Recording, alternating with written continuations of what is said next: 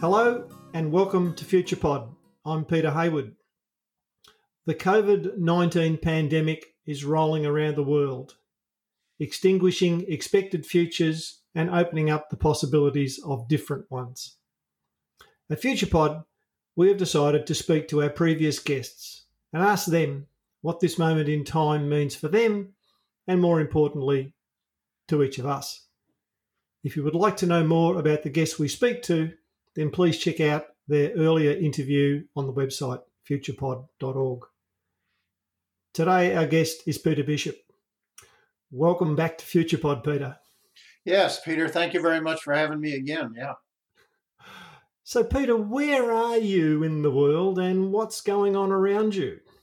I'm associated with the University of Houston, as you know. I taught there for a very long time, but I moved to California. I'm in Sacramento, California right now, the capital of California, mainly for family reasons. Our daughter is here and has had a new baby, and she's about an hour and a half up the road, but it's a lot better than a 4-hour plane flight. So we decided we've been here for about 2 years. Okay.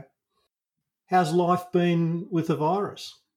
Well, our life is fine. We're both retired. I work from home anyway. So other than the fact that getting food is sometimes an issue, we haven't left the house for the last 10 days.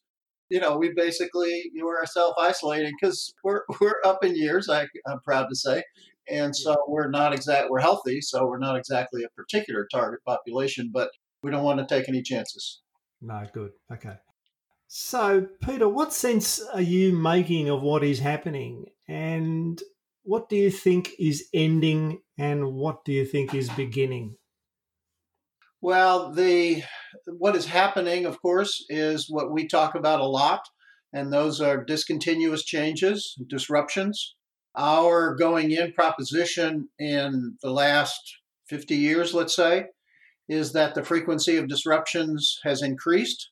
The speed of change has increased, and the depth of disruptions and the significance of them has also increased. Yeah. And so we have basically put together, you and I and our colleagues, put together an approach to the future, which is, I believe, radically different from what it has been and what it was in the 20th century, and yet what it truly needs to be. Because as the speed of change increases and as the frequency of disruptions increase, the level of uncertainty about the future gets to the point where we can't ignore it anymore. And so we're the people who leave the uncertainties on the table, not try to pick the right future, not try to pick the accurate future, but basically prepare for a set of plausible futures, any one of which could happen and others indeed could also. We're now experiencing, as one of my colleagues said, what does it feel like to be living in one of the most common catastrophic scenarios we've ever talked about? And indeed, this is exactly what we've been talking about. Yeah. This is an historic moment, and you are a student of history and change. What is this moment, do you think? What's it going to mean for us? Well, the way I put this is I borrow a term from historians. Historians don't like the term very much. It's called the eras, or more technically, periodization. We have a model of change. We teach a model of change, which we actually borrow from biological evolution, which is called punctuated equilibrium. Darwin, for us, his brilliance about the natural selection and the speciation of animals and living organisms kind of got the rate wrong. He thought it was basically evolving slowly and gradually, imperceptibly in every generation. But he didn't have the benefit of the fossil records, which we have now. So after World War II, we developed the technology basically to dig up the cores of the oceans. Yeah. And we noticed that there were very different periods. There were long periods of relative similarity in the biological world, interrupted by these huge jumps and leaps forward or backward. The latest one, of course, was the asteroid that was a punctuation. So we're in the middle right now of a punctuation, which means that we're closing an era and we are opening a new era. And so that's exactly the question that you're asking. What is the era that we're closing? And what is the era that we're opening? Now, I have to tell you, as a futurist, I don't have definite answers for that. things that look like punctuations, which are in fact punctuations, although the old era basically snaps back. Yeah. I mean, the best example of that, for all intents and purposes, at least for the financial system, was the 2007 2008 recession. Largest recession, at least in the United States, since the Great Depression in the 1930s. And yet, banks are bigger than they ever were. People haven't really changed their habits, their financial habits, nor have banks changed their financial habits very much. So that was a disruption that did not create a new era. Yep. Y2K was another example of something we expected to be highly disruptive. And either we prepared well or it just was never going to be disruptive. It didn't. It was a day like any other day. So January 1st, 2000 dawned and everybody was looking around and the lights were still on and the water was running and the cars were running. And so we realized we had escaped that disruption. Now, those that do open up new eras are clearly the Depression itself, world wars, the creation of the internet is a disruption, not a catastrophe. But that created a new era in many, many ways. The attacks of 9/11 in New York City, those kinds of things have been disruptive periods. So we're in the middle of one of these disruptive periods. It may close out an era or it may not. And we may basically leave our homes and go back to school, and go back to work, and go back to shopping, and go back to living in an ordinary life once we get vaccines that can protect us from this. So there are scenarios out there, some of which this is a new era, and others in which it's a historic moment, no doubt, but it doesn't constitute a new era. No. And I'm going to say that you are trying to create this as a new era through your work in education, aren't you? Well, yes, some people know that I've established an organization called Teach the Future.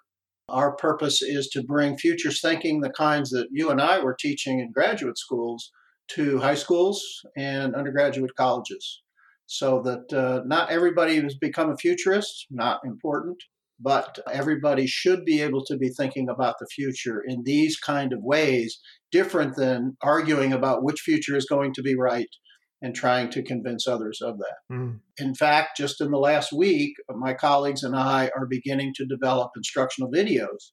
Around this time, my very first video is entitled Disruption. Right. And it's to indicate that disruption is a type of change compared to trends, compared to constants, and that this is an important period in life, and that we believe that every high school student should learn that. What's your sense of the generational appetite for people to learn this kind of stuff? I think it's high. We get anecdotal reports. In fact, we just put in a proposal to do actual behavioral science measurement of the effect of learning about the future for high school students and college students. I don't know whether the proposal will be accepted. We certainly hope it does. So there's not a lot of data on what difference it makes. But anecdotally, students who are exposed to futures thinking like it a lot more than their traditional subjects, I'm sorry to say, because it's for a couple of reasons. Number one, it's new and novel, and it's about change and about the future. It's about their future, really, how their world is changing and what it's going to be like when they grow up. So they're interested in that. And it's also a set of skills. It's not just a lot of facts, math facts, history facts, scientific facts. They're actually doing something, because I point out to teachers that compared to the traditional subjects, we don't have a textbook that has the fact. And so we are forced, teachers and students both, forced to exercise the skills that we developed in our academic programs, and now we're trying to bring to the general population where they are going to school. So I think students, frankly, it's why students prefer to spend a lot of time and get real sweaty on the football pitch, but not in the math class, because they're learning skills and it's engaging. And in that case, obviously, it's to some extent fun. We hope that learning about the future is fun, but at least it's a set of skills where they're engaged, they're involved, it's interactive, they're discovering things, they're learning things, and they're not just sitting listening to somebody tell them the facts that they need. Yeah, and the facts, of course, our textbook is the world and is the emerging world. And so we are trying to skill them in how they make sense of the emerging world. Right, and we're woefully inadequate. I did a survey. This is research in my world of the 10 most popular introductory sociology textbooks. My original field is sociology, and so I said, how much time do they devote to teach about social change? You'd think that's where we would learn about Yeah. in social science, whether it's sociology or anthropology or whatever. And all 10 books had one chapter on social change, only one out of 15, and it was always the last chapter. Peter, as a former educator, tell me how many times you ever got to the last You chapter, guarantee either as you never do. never, never. So we don't cover change, and if you don't understand change, how are you supposed to understand the alternatives in the future? Yeah. So we start with change, and that's why I started this first lesson not on the future, but on disruption itself. This is a kind of change that students ought to be aware of. So is this disruption out of the textbook, or is it obviously every change is different because at the point in time the world is different? But how do you read this change process that we're currently going through? Well, it depends on which dimension. How do I read it? You said it's significant. This is an historic moment. There are a lot of people who are highly at risk in this moment. If they're obviously those who are targeted by the virus or those who are susceptible to severe effects, both the young and the old, and people who depend on their livelihoods for pay rent and food on the table and all of those kinds of things. That, I think, will be the long lasting effects of this. We might actually see a change in education as teachers are forced to, in this time at least, use technology and use online learning, which tends to be more independent, which tends to be less lecture based and more work based. And they might find to their surprise that their students learn more, being more on their own and more or less sheltered through a particular established class after class after class of a whole bunch of facts that they didn't need to know. So that could be one of the happy outcomes of this, although we cannot discount the risk and indeed the suffering that people are experiencing. As you know, the education system that significantly disrupted by this is a very old industrial model, isn't it? Oh, no, it's even more than that. It's been evil. It's not just industrial. It does have industrial characteristics.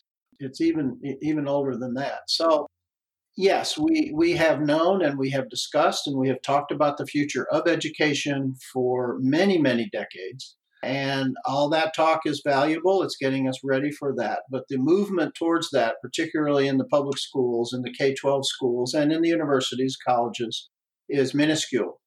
This may actually, one thing that a disruption does is that it breaks the frame. It breaks the system.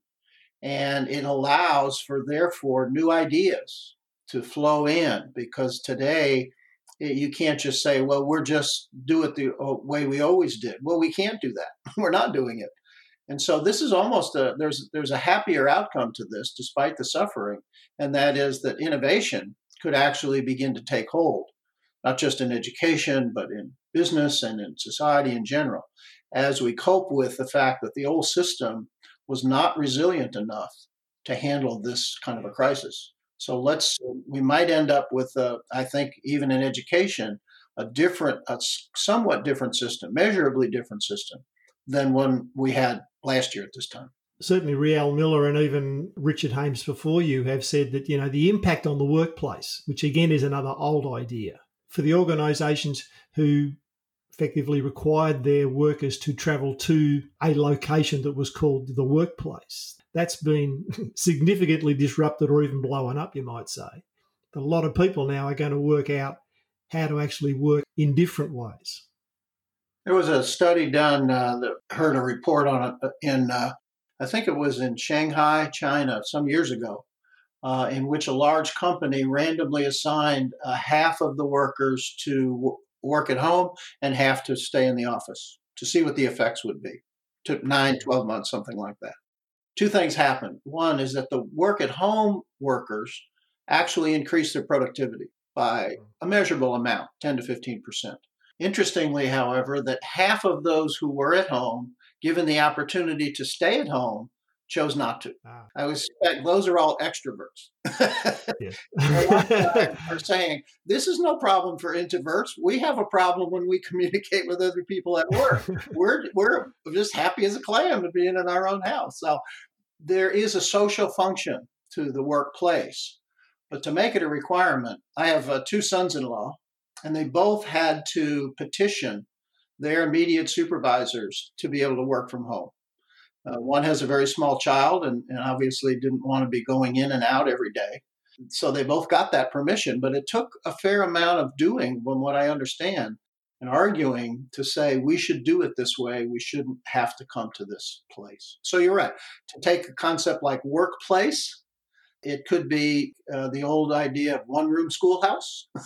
Yep. Could be a dying institution, an institution which changes, because then that changes the whole nature of work. And the last great pandemic, which was before our time, just happened on the end of another great disruption, which of course was World War One. But as a disruption, the Spanish flu / World War One, I mean, that was a significant disruption and also created something like the Roaring Twenties, and then ultimately, the first great public stock boom followed by stock crash. I mean, we learn a lot about possible futures by looking back to the past, don't we? Yeah, you'd think that after the influenza epidemic that people would have been much more careful. And no, the 20s was a time, and particularly in Germany, the Weimar Republic, when cabaret, celebrated in the musical Cabaret, was a time of raucous activity. And very, people were investing with abandon. They were having, is one kind of gigantically long party as we understand it. I have never studied it. No, the World War did change. It completely ended the monarchical relationships in European society. That was the big change. That was a new era, clearly. I don't know that the Spanish influenza created a new era, but it was certainly, the death toll was enormous and obviously disrupted many, many people's lives. I don't know what the long-term effects are. To wrap this up, I'm going to ask you to at least, just again for the listener, if you were to talk through the possible futures as you see it, because as you said, you've talked about one, which is the notion that we snap back. There is a tremendous natural tendency when people have disruption to go back as fast as they can to the point before, irrespective of whether that was good or bad. But there are other possibles. I mean, what are you paying attention to? What are you looking for now from what's around us? Well, in terms of, I think there is, first of all, in the financial world, there's going to be a debt overhang from this sovereign debt, national debt, that was truly inconceivable 5 years ago, maybe even 1 year ago. How are governments, which tend to be, are moving towards more conservative, therefore lower taxes, therefore less regulation kind of governments, how are they going to handle when their interest payments on these debts balloon almost out of control? So we could see a significant financial disruption. Nobody, at least, and I follow the United States more than any other. There is no one who is talking about fiscal discipline. No. That all out the window. Everybody's spending money like a drunken sailor. So in that sense, we are accumulating debts for our younger generation as if they don't have enough problems, that their taxes are going to be, an increasing proportion of their taxes is simply going to go to pay interest on these debts. Will we try and recover some of that by running surpluses in government? Well, that seems to be truly utopian, maybe even, or completely implausible. But that's a potential scenario. We may get a population, which, since we are democracies at the end of the day at least, that says, no, we need to pay some of this stuff down. I don't want my grandkids to be paying all this stuff. So there's a financial consequence. Public health, get more respect. This is something that I talk quite a bit about. We futurists have a very hard sell. We're asking people to prepare for, think about first, and then in some cases, prepare for changes which are not guaranteed to occur. Get ready. But to get ready, one has to spend time and money and attention and resources taken away from the present and invested in the future. And that has not become, and along with fiscal austerity, that's not a very popular notion. These are the people who are telling us to exercise, get lots of sleep, eat right, all of that kind of stuff. Yeah, okay. And it's almost a kind of a nagging thing. I draw the distinction between the fire marshal and the firefighter. Who gets the credit? Who gets to be the hero? Not the fire marshal who came and was literally a pain in the butt. Say you have to move these boxes. You can't have them by the door, et cetera, et cetera. Okay, all right, go. We want to get inspected. We want to get approved. So we go do what they say, not happily, however. But the firefighters, they're the ones who are the heroes rushing into burning buildings. Now, they are doing heroic things, but the people who prevented most buildings in the world from burning down in any given year get almost no credit. And public health people are that. Public health people are about protecting and preventing this kind of thing, whereas the acute physicians, where the money and the acclaim is, people who are heroic, people who go to great lengths to save people and invent new treatments and things like that. The public health group has not gotten that kind of respect. I would be loath to say that was expected, that they would, but maybe there will be a slight movement of the needle to a little bit more attention to what they say and where the risks are and how to prepare for them. I mean, right now in the U.S., we're scrambling for just resources, beds and masks and ventilators and things like that. But in order to put those into stock, you had to say, let's take $1 million away from current needs and put that in a closet against a pandemic, which we have been talking about for decades as a possibility, but had never yet occurred. And it's a very hard sell to tell people to do that. It really speaks to the whole very, very trendy word these days is called resilience. As the frequency of disruptions has been increasing, we look to resilience, which is the ability to withstand, to survive, and indeed to bounce back from disruptive events. Okay, resilience is an important thing. But resilience itself takes time and money. You have to be diverse. You can't focus narrowly. You can't be a laser beam of light focusing on a job. You have to be broadly educated. You have to have a broad set of skills. But those broad set of skills don't get you an engineering degree at MIT. And so being resilient is an advantage when the bad things happen, but it's a cost and an overhead cost when the bad things don't happen. I think it's an opportunity. We're both educators, and I think this is an opportunity for education to take seriously whether they're preparing students for a world of disruptions and a world in which resilience and the skills that are necessary are more important than the facts. That's really what, and that in the education world could be the disruption that shakes people up enough to say we really need to not just talk about change, but actually implement it. And that's my hope. Thanks, Peter. Thanks for taking some time out. Thanks for your time, and do take care with you and your family. Hope everything goes well for you. Great. It's been a pleasure, Peter. Thank you very much for the chance.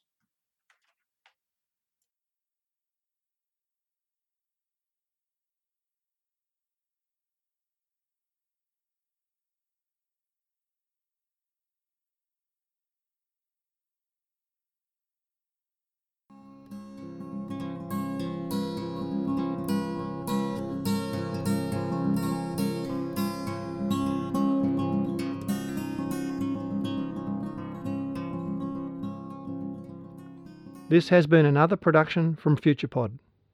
FuturePod is a not-for-profit venture. We exist through the generosity of our supporters. If you would like to support FuturePod, go to the Patreon link on our website. Thank you for listening. Remember to follow us on Instagram and Facebook. This is Peter Hayward saying goodbye for now.